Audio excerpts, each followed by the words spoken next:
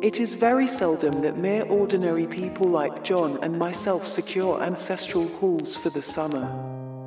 A colonial mansion, a hereditary estate, I would say a haunted house, and reach the height of romantic felicity, but that would be asking too much of fate. Still, I will proudly declare that there is something queer about it. Else, why should it be let so cheaply? And why have stood so long untenanted? John laughs at me, of course, but one expects that in marriage. Click. All right. All right. Done clicked. Done clicked. Done clicked. All right. Are you ready? Are you ready for some Gilman? Hell yeah. Hell yeah. Are you ready to talk about Charlotte? I don't think that's how you say her name. Charlotte Perkins Gilman. Are you ready to see some yellow? This is terrible. I don't know it's been so long since we've introduced the show. What, it's been like 100 years? Yeah, just about 100 years. Oh my goodness. If you're listening to this show in real time, we took a few weeks off just for like various reasons. It hasn't been a few weeks. It's been a few weeks at this point. No, it hasn't. It's been longer than everyone wants. And that's okay, because we were doing our own things. I don't even know what we were doing. I don't know what we were doing, but we were back with Charlotte Perkins Gilman's The Yellow Wallpaper, the most famous short story that we've ever covered. Yep. I think that this is probably my favorite story so far. Yeah, it's a good one.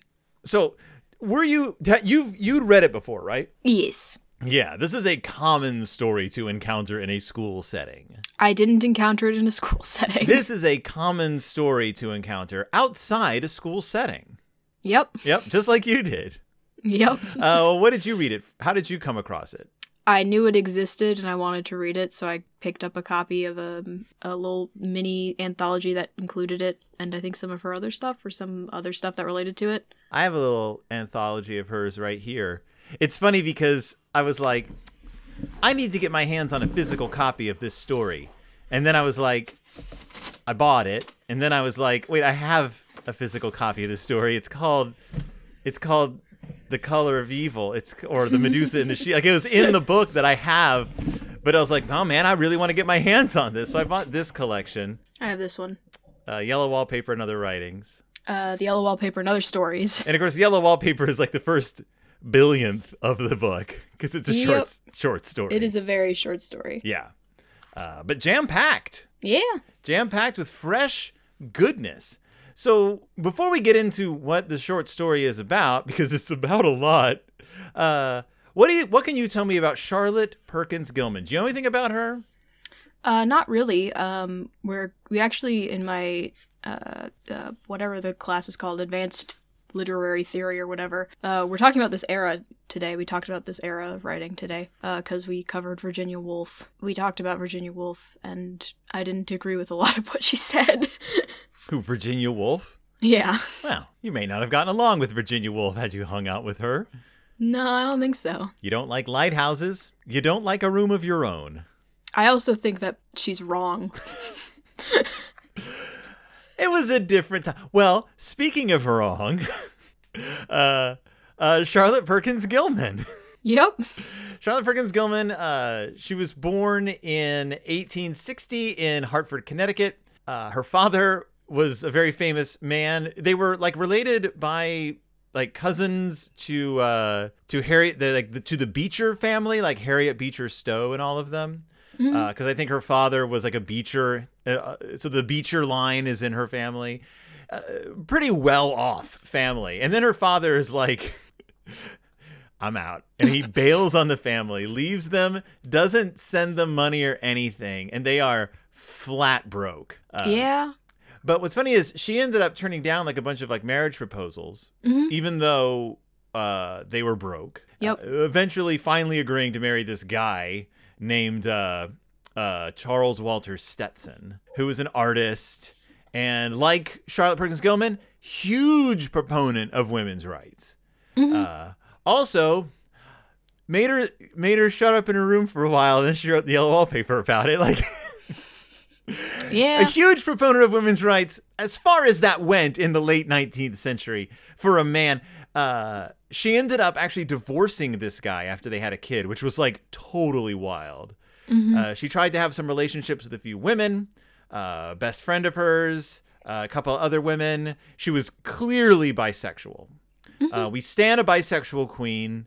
I just want everyone to know that. Hashtag girl boss, hashtag bisexual queen, hashtag women's suffrage, hashtag unfortunate things that we're about to get to about eugenics. But she kept getting dumped because these women would be like, I got to get married. Like, whether I want to or not, I need to get married to some guy. And so she'd be like, She finally did go get married to a guy who she seems to really liked. Like, so that's why some people say she was gay, and some people, we have her diaries and stuff. Like, she clearly had affection for these men that she slept with.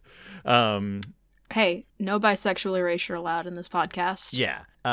She wrote so many cool stories about women's rights, about the stuff women were going through. She has a really unique writing voice. Like, it's very modern. And she wrote all these futuristic utopian sci-fi novels about like women utopias, like how the world would be a better place if women ruled the world, and like people stumbling across these like utopias. They lean a little heavily into like, it's a perfect world because we murder all the imperfect children. We kick the people out of society who don't fit in. And that's where people are kind of like, okay, Charlotte, that's kind of interesting. But then she wrote this really famous essay called A Suggestion on the Negro Problem in 1908, where she was like, the reason that these former slaves can't get along in America is because they're not as smart as anyone, except for the few who can kind of like push through their genetics. So she had this plan. She's like, what you do is you take the ones who can't hack it, you round them all up, and you force them into a new branch of the military. And that's men, women, and little children. Because they're not going to be anything but cannon fodder anyway. So we'll just get them out of the way. We'll send them to some camps, re-educate them, teach them to be soldiers. It was this whole thing. And it was actually like controversial when she wrote it. And like she was like, And apparently she only got like more like that as she got older. She got more and more just like. So on one hand, you have this super progressive woman who had ideas about feminism and women's rights like beyond where it was at the time. Like she was just like, no, I'm going to get divorced. Women should be able to stand on their own. We should be totally equal with men. She was pushing ideas in very well written. She was exposing things about women's healthcare, and she was also a eugenicist. She was just like, yeah, and then we should also decide who lives and who dies. Putting her up there with Helen Keller, Susan B. Anthony. There is that strain of intellectualism from this era where everyone who was like, I'm a progressive, I believe in eugenics. Yep. And it only really fell out of favor once the Nazis got their hands on it. That was when people were like, oh, this is bad, actually. So on one side, I'm like, well, yeah, I mean, she was of that like upper class, like white. She was like, well, this isn't going to hurt me and it can only make things better. But also like she's kind of like Lovecraft in a lot of ways. Like they had a lot in common as far as their like views on like Jewish people and people who were not their race. Charlotte Perkins Gilman. So that was the bomb I was going to drop on you about Char Bear. Hashtag problematic. Hashtag canceled. Well, she's dead, She's so dead. I think the world canceled her instead. No, she canceled her because her eugenics beliefs went so far as to believe that people who had incurable diseases should be euthanized. When she got incurable breast cancer, she euthanized herself. And she said in her letter, hey, I'm going to talk the talk. I got to walk the walk.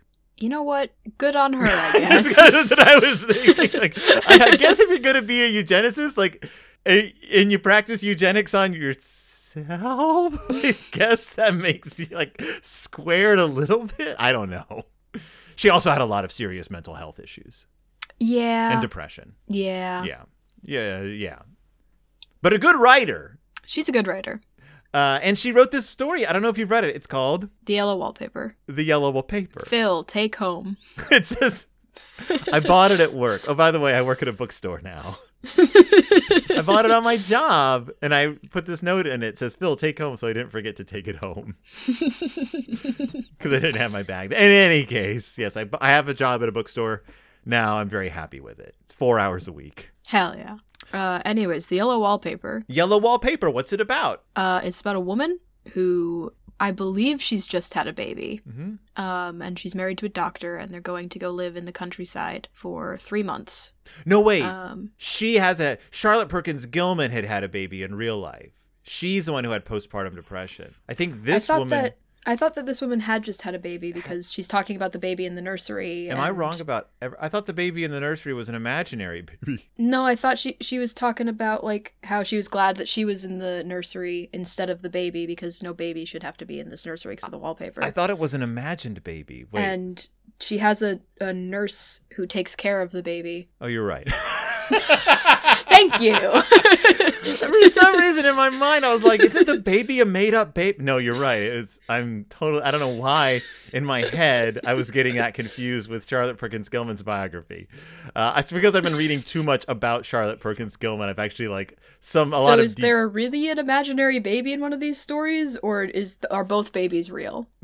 Wait, are you talking about Charlotte Perkins Gilman's baby? Yes. She had a baby. Okay, so both babies are real babies. All babies are real babies in our heart of hearts. That is the stance of It's Del Toro time. All babies are real babies. Hashtag baby rights. Hashtag right baby right. So going back, I'm sorry for the interruption. Your blockhead father falsely corrected you. The baby's real, everybody. The baby is real. That's not important. It's kind of important. I mean, yeah. And she's, after having this child, gotten unwell. But her husband doesn't believe she's unwell. So he's like, you know what would make you feel better?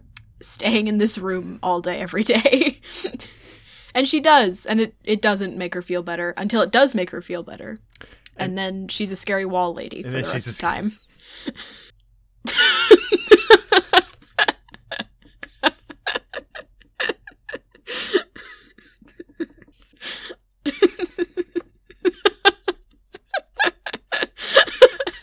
If I'm gonna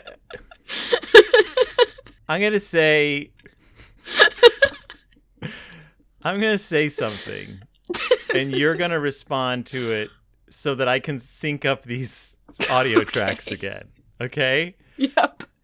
I'm gonna say 1, 2, and then you'll say 3. Okay? Okay.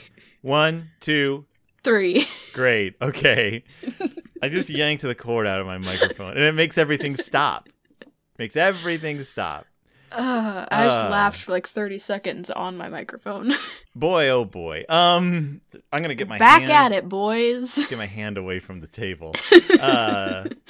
She becomes a scary wall. Yeah. Okay. So she gets put on what's called a rest cure, which was a thing at the time, which basically was for women because women were considered aliens, and doctors were like, I finally figured out how to make women happy. We'll make them stay in bed and not be allowed to talk or to anyone or read anything or write anything or think about anything. This is a Rosemary's Baby situation right here. And that's what happened to Charlotte Perkins Gilman, and it about killed her. It would kill most people, I think. Not to mention the fact she was a writer. And she wasn't allowed her journals. So her journals stop right when she goes into the rest cure. And so then everything we know about her rest cure while it was happening is from her husband's journals. And then it picks up again when she gets out. But yeah, she was put on rest cure by this doctor who invented the rest cure. And actually when she wrote the yellow wallpaper, she like sent him a manuscript of it. She was like, here's what you did to me, jerk. And good. He ignored it and continued his rest cure thing for 13 years. So I think there's one thing we can agree on about this story. This main character has postpartum depression, anxiety, and it transitions into postpartum psychosis. Yep, something like that. Yeah. Yeah? What leads you to believe that? Does it have anything to do with the woman in the wall? That and also just the symptoms and the fact that she's just had a baby. And the symptoms and her husband's a jerk. She does gnaw part of the bed off with her teeth as well. Yep. This story is incredible. Mm-hmm. And I don't think anyone needs us to say that, because it's a very famous short story and gets studied in feminist classes and women's studies classes and like horror novel class, like horror fiction classes. Yeah. It's terrifying, and it's also really witty. Yeah. Like, I really like the main character. Like, I really like her. She's a charming, funny, just good writer. Like I said, it's a very modern voice. Mm-hmm. I like does she have a name? Do we ever get a name? I don't think so. We get a name for her husband. I've heard her referred to as Jane, and I think that's because there's adaptations that call her that. But yeah, I don't think there is a name given to this woman. Yeah. Yeah, the doctor was Dr. Silas Weir Mitchell. We do not like him. I thought it was John. I thought his name was John. No. The real doctor in real life. Oh, okay. Yeah, the husband's name is John. But there's a maid named Jenny who Yep. is John's sister, I believe. Why is the story, though, called The Yellow Wallpaper? Because so basically the premise is that her and her husband and their new kid and their nanny are spending 3 months, I think this summer, at like in the countryside. And they are renting out this place. And John is like, we need a room at the top of the house because of all the airflow, or whatever his reasoning is. And she's like, well, I would rather have one near the bottom of the house because I like to be able to like look outside and stuff. And he's like, no. Yeah. Just no. So he and her are staying in the old nursery. And it's kind of a falling apart house, and he refuses to renovate anything because they're only there for 3 months. Yeah. And the nursery is covered in yellow wallpaper. Well, not covered in yellow wallpaper. It's kind of peeling and a bit gross, and it's ugly. Yeah, and it's the windows really are barred so that the kids can't get out. Yeah. Yeah, it's a terrible place to live. And it's also probably full of mold. Right. And asbestos is bad. Yeah. She describes this room in such vivid detail, and understandably, because she's stuck there for a long time. Mm-hmm. But also the way she describes the wallpaper, she has that thing, pareidolia, where you start seeing faces and stuff in places where there are no faces. Yeah, because humans have pattern recognition in their brains, and we're really good at it. And Yeah. we're so good at it, we make things appear that aren't there. Right, and she sees like upside down faces in it, and the longer she stays in the room, the more she starts seeing like people. There's a woman she starts seeing like behind the wallpaper, like in the patterns. The way the light hits it makes her move, and then she starts believing there's actually a woman trapped in there. Gilman does a really good job at slowly having her descend into this state of psychosis. Yeah, especially since the story is only 15 pages long. Yeah, it's really quick. Mm-hmm. I have an audio version of it. It's like 30 minutes, just in and out. Yep.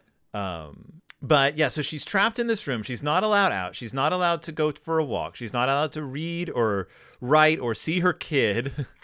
Or see anyone else. Right. She's just stuck in this room. The more she complains about it, the more John's like, I guess you got to stay in here longer. And she's counting down the time. Like, she knows she will get out of here at the end of their stay. But it's kind of this like race to the clock. Like, which will come first, her getting out or her like completely losing it? Yeah. And unfortunately, it's the second one. Well, actually, it kind of ties. Well, I guess that's true. Can we talk about how much Charlotte Perkins Gilman uses the phrase creeping? A lot. It's a good phrase. I hesitate to say it, it's creepy. Yeah. Yeah. Why does she use creeping so much? It's a good visual for the sort of like, I don't know, it's like that it's a creeping story. There's this creeping sense of dread, and also a creeping woman in the walls. Mm-hmm. And also, it's a good word. Yeah, she's talking about how it smells bad in the room. She's like, the smell is here. It creeps all over the house. Like, ugh, ugh. And the longer the story goes on, the more she uses the word creep. And yeah, the woman in the wallpaper creeps as well. Mm-hmm.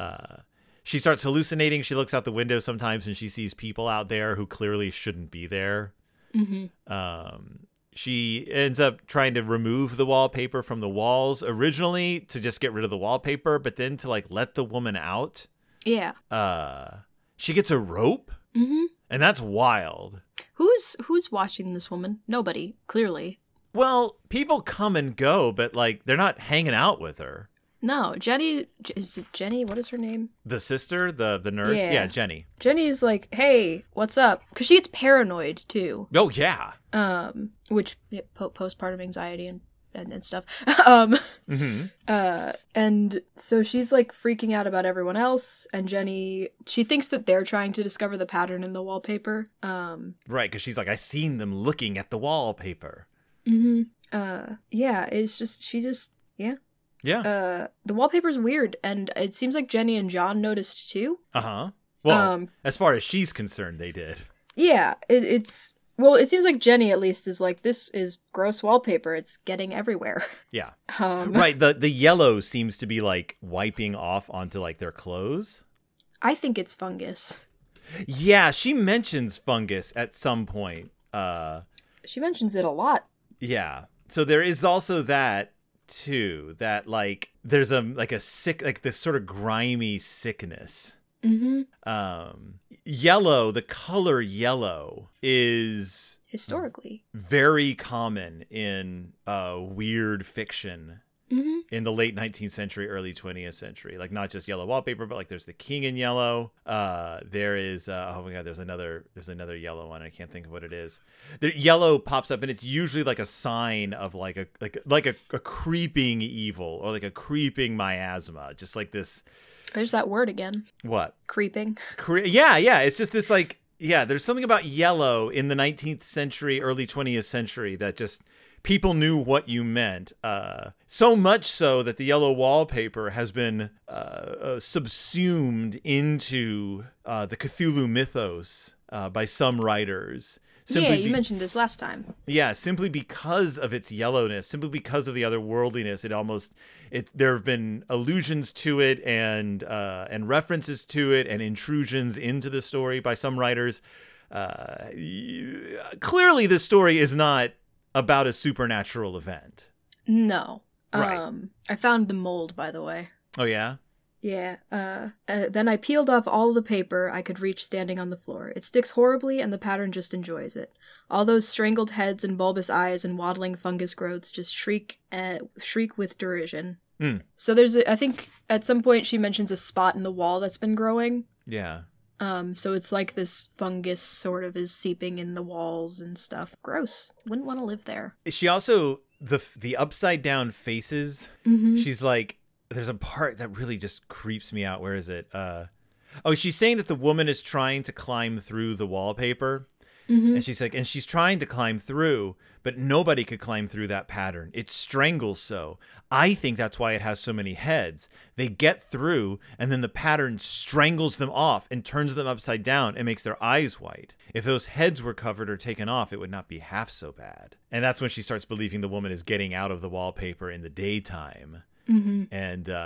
And so she somehow gets a rope, but instead of using the rope for what you think she might use it for, she's going to try to use it to tie the woman up. Yep. She tries to move the bed. She gets so angry that she can't move it that she bites part of it off. Mm-hmm. And that's when you realize, she mentioned like tooth marks on the bed at one point. That was probably from the children who lived in the room before. But then you realize, oh wait, no, she's been gnawing on this bed. Like, fair. Yeah, her mind is like, has started going before we realized it. Yeah. And then like at one point, she's trying to tear the woman out of the wallpaper, and then without even a transition, she suddenly is the woman. Mm-hmm. And she ties herself up. I am securely fastened now by my well-hidden rope. You don't get me out in the road there. Yeah, because this is the day John is coming to take her back. Mm-hmm. And she drops the key out the window, so he has to go get the key. And then he comes back up, and when he sees her, what happens? He faints. Why? I don't know, because he has a weak stomach. What do you think, she like pooped? I don't know what you think happened. She's been gnawing on a bed. Yeah, She's not gonna look pretty. I can't imagine what she looks like when he gets in there. And how long it must have been since he went into that room. Yeah. Unless she did all that in a day. But yeah, he faints, but it doesn't matter because she's tied to the bed now. And so she can only creep around in a circle.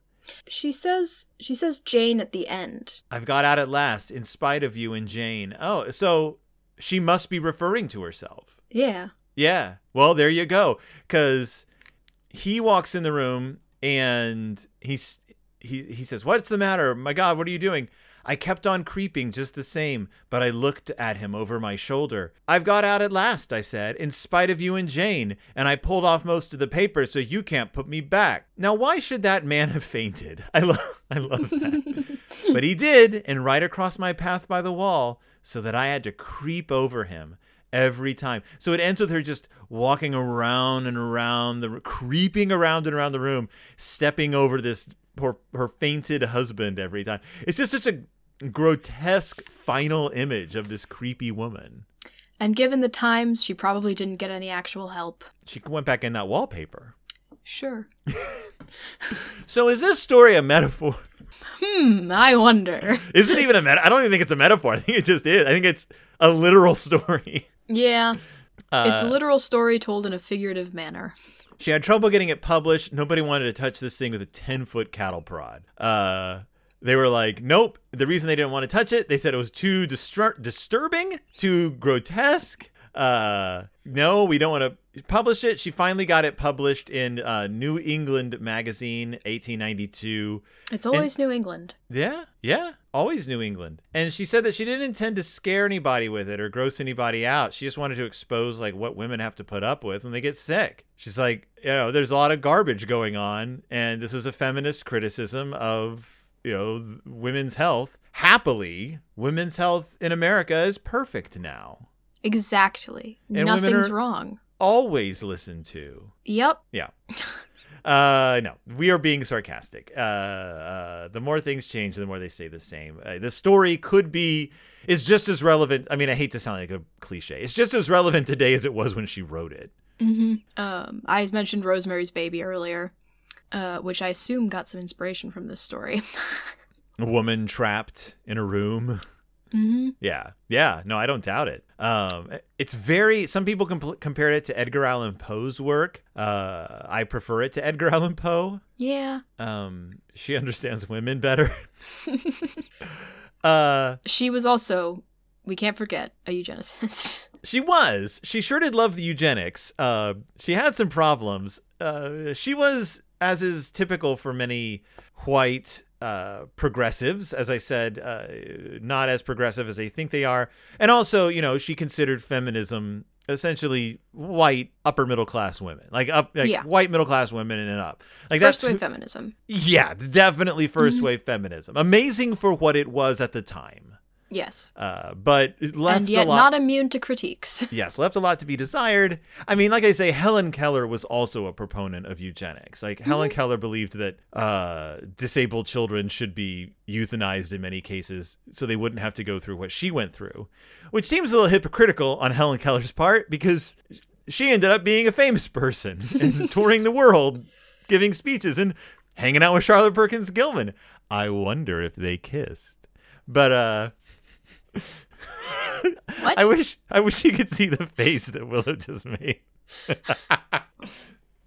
Someone get on that Helen Keller, Charlotte Perkins Gilman /fake pronto. What are you on about? Listen, it's not my fault if I am. I thought I was the Gen Zer in this call. A creative writing enthusiast. I don't know why. This is like your Brain Injury Alliance bloopers all over again. You know who else loved this story, though? H.P. Lovecraft. Oh, I thought you were going to say Guillermo del Toro, the man who this podcast is about. Nah. H.P. Lovecraft loved this story. I don't think H.P. Lovecraft understood this story because in Supernatural Horror and Literature, his famous essay, 1927, Supernatural Horror and Literature, he says that the yellow wallpaper. Oh yeah, to him it's an example of Gothic literature, great Gothic literature. So before we talk about Lovecraft, from a Gothic perspective, doing a Gothic read on this story, what are your thoughts? I can see it. It has that sort of, we talked about it a bit with some of the sort of gothic-esque movies that we watched. There's the character of the woman who's trapped in the like attic of the house that was like the man's first wife. Has that kind of vibe. And it has the sort of the house that exists as a house but is also like a prison. I can see it being gothic. Yeah, so a lot of horror writers in the early part of the 20th century, especially before Gilman kind of faded into obscurity. Besides people who kind of like the Yellow Wallpaper, she was really rediscovered in the 70s. But Lovecraft was a huge proponent of this one story. But he says the Yellow Wallpaper rises to a classic level in subtly delineating the madness which crawls over a woman dwelling in the hideously papered room where a mad woman was once confined. H.P. Lovecraft, my man. I'm like, oh, he thinks not the my woman... man, because you're a horrible racist, but my man. He thinks the woman in the wallpaper was really there. I guess that's a read you can do. Sure, you could read it as a real ghost story, but he's like, oh yeah, it's a story about a woman who gets confined into a room, and there's a ghost of a woman who was previously confined in that room in there. And I'm like, oh, you just kind of missed the whole point of the story. To you, it's a scary story. It's not about stuff people actually are experiencing. That's about as good of a read as I expected H.P. Lovecraft to do, to be honest. Yeah, but he and Charlotte Perkins Gilman would have gotten along pretty well. I think they would have hated each other. I think he and Charlotte Perkins Gilman would have started talking about... I don't think they could have stood each other. Immigrants, and would have just had a grand old day at the bar. I think they could not have stood each other for even more than a second because they're too similar. That's true. They would have butted heads. They would have been like oil and water. And also, she was a first-wave feminist. Yeah, but he really liked hanging out with women. Like, he really liked women writers and stuff. He was an odd duck. But what's funny is Lovecraft used to get the, like, it was a different time pass, but now people are like, Lovecraft was a racist and a horrible person. Charlotte Perkins Gilman still gets the, it was a different time pass in a lot of modern writing about her. They're like, some of her thoughts, of course, didn't age that well. And I'm like, she was a eugenicist and also a racist. We can admit that, right? She was a racist, eugenicist, anti-Semite. At least H.P. Lovecraft married a Jewish woman. I don't think that's a good... I mean, it's a little bit up there. She had some vile opinions, but she still gets that weird pass. I think because she actually like pushed feminism forward, whereas Lovecraft like pushed like monsters forward. Goblins. He was like, gobbly ghouls. I've given the world ghouls. You have to look past my racism. But people love this story. Like I said, the story it's a great story. It's still study. Go out and read it. Like you can find it for free to read online. It's such a quick read. You can probably sit and read it to yourself in 15 minutes. Do you think that she intended for this woman to be euthanized at the end because she's a eugenicist and this woman's mentally ill? No, because she wasn't. So I bet it's one of those things where she's like, I personally did this thing, so anyone can. So this is the like. But she clearly didn't believe that in the end. Well, no, she believed in it for people with incurable like physical ailments. That better, I don't know. But this story is so popular. It has had 1, 2, 3, 4, 5, 6, 7, 8, like 10 different radio adaptations made of it. 2 starring Agnes Moorehead, like a decade apart. It's had 1, 2, 3, 4, 5, 6, like 7 or 8 stage plays based on it. It was adapted into short films. It's been adapted into like episodes of Masterpiece Theater. It was adapted into a short film called Confinement in 2009. There's a feature-length film called The Yellow Wallpaper that came out in 2011 that I didn't bother watching because it doesn't have a whole lot to do with the story. It kind of makes Charlotte Perkins Gilman one of the characters. It's very strange. There's an experimental film called Rules of the Game that was inspired by this. And then there's another feature-length adaptation called The Yellow Wallpaper that premiered in 2021. So yeah, people are wallpaper crazy. They love it. I would love to see the yellow wallpaper done on the next season of Cabinet of Curiosities. Well, that brings me to one of the last things that I wanted to bring up was the last story we read, Shulkin the Painter, which I don't know if you remember. I do remember. Was called by David G. Hartwell like a progenitor to this, like an early version of the yellow wallpaper. Why do you think he said that? Well, okay, so it really, when comparing the two stories, they don't have a lot in common, but it felt a lot like Shulkin the Painter was, if we were going to put this in the universe of the yellow wallpaper, was the man, was John's POV. Specifically during the scene where she comes back and is in the room, and then they both leave the room and she starts like screaming and gets kidnapped again. Yes. That scene was really reminiscent of the yellow wallpaper, in my opinion. Or the yellow wallpaper was really reminiscent of that scene. But I can see how both of them sort of have similar themes of men doing what they think is what they think is best for women and not listening to them. Yeah. And that sort of confinement and not eating or drinking or sleeping. So I can see how they connect. I do think that the yellow wallpaper did it better. Probably because it was written by Shulkin the Painter. Wasn't written by a woman, was it? No, that was Sheridan Le Fanu. Yeah. And also because this is the type of writing that the yellow wallpaper is very reminiscent of some of the stuff that I've read from my other class. It's very much that sort of it's you get into the head of this person and that is where you stay. Yeah. I can't remember what it's technically called, but theory of the novel, everybody. I'm a pretentious nerd now.